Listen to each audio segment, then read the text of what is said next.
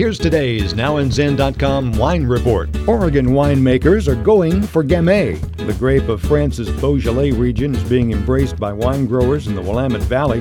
They say it's a heck of a lot easier to grow than Pinot Noir, the grape that presently defines Oregon wine.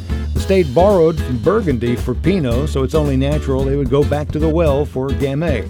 Sophia Bennett writes in the Register Guard that Gamay has been around in the state for going on 3 decades. Kate Norris of the I Love Gamay Festival says only a few winemakers took an interest at first, but the grape's popularity has grown over the years. Norris says the increasing love for Gamay is being fueled by rising popularity of high-end Beaujolais Cru. About 30 Oregon wine producers are now using the hardy grape in conjunction with or in place of the more finicky Pinot Noir.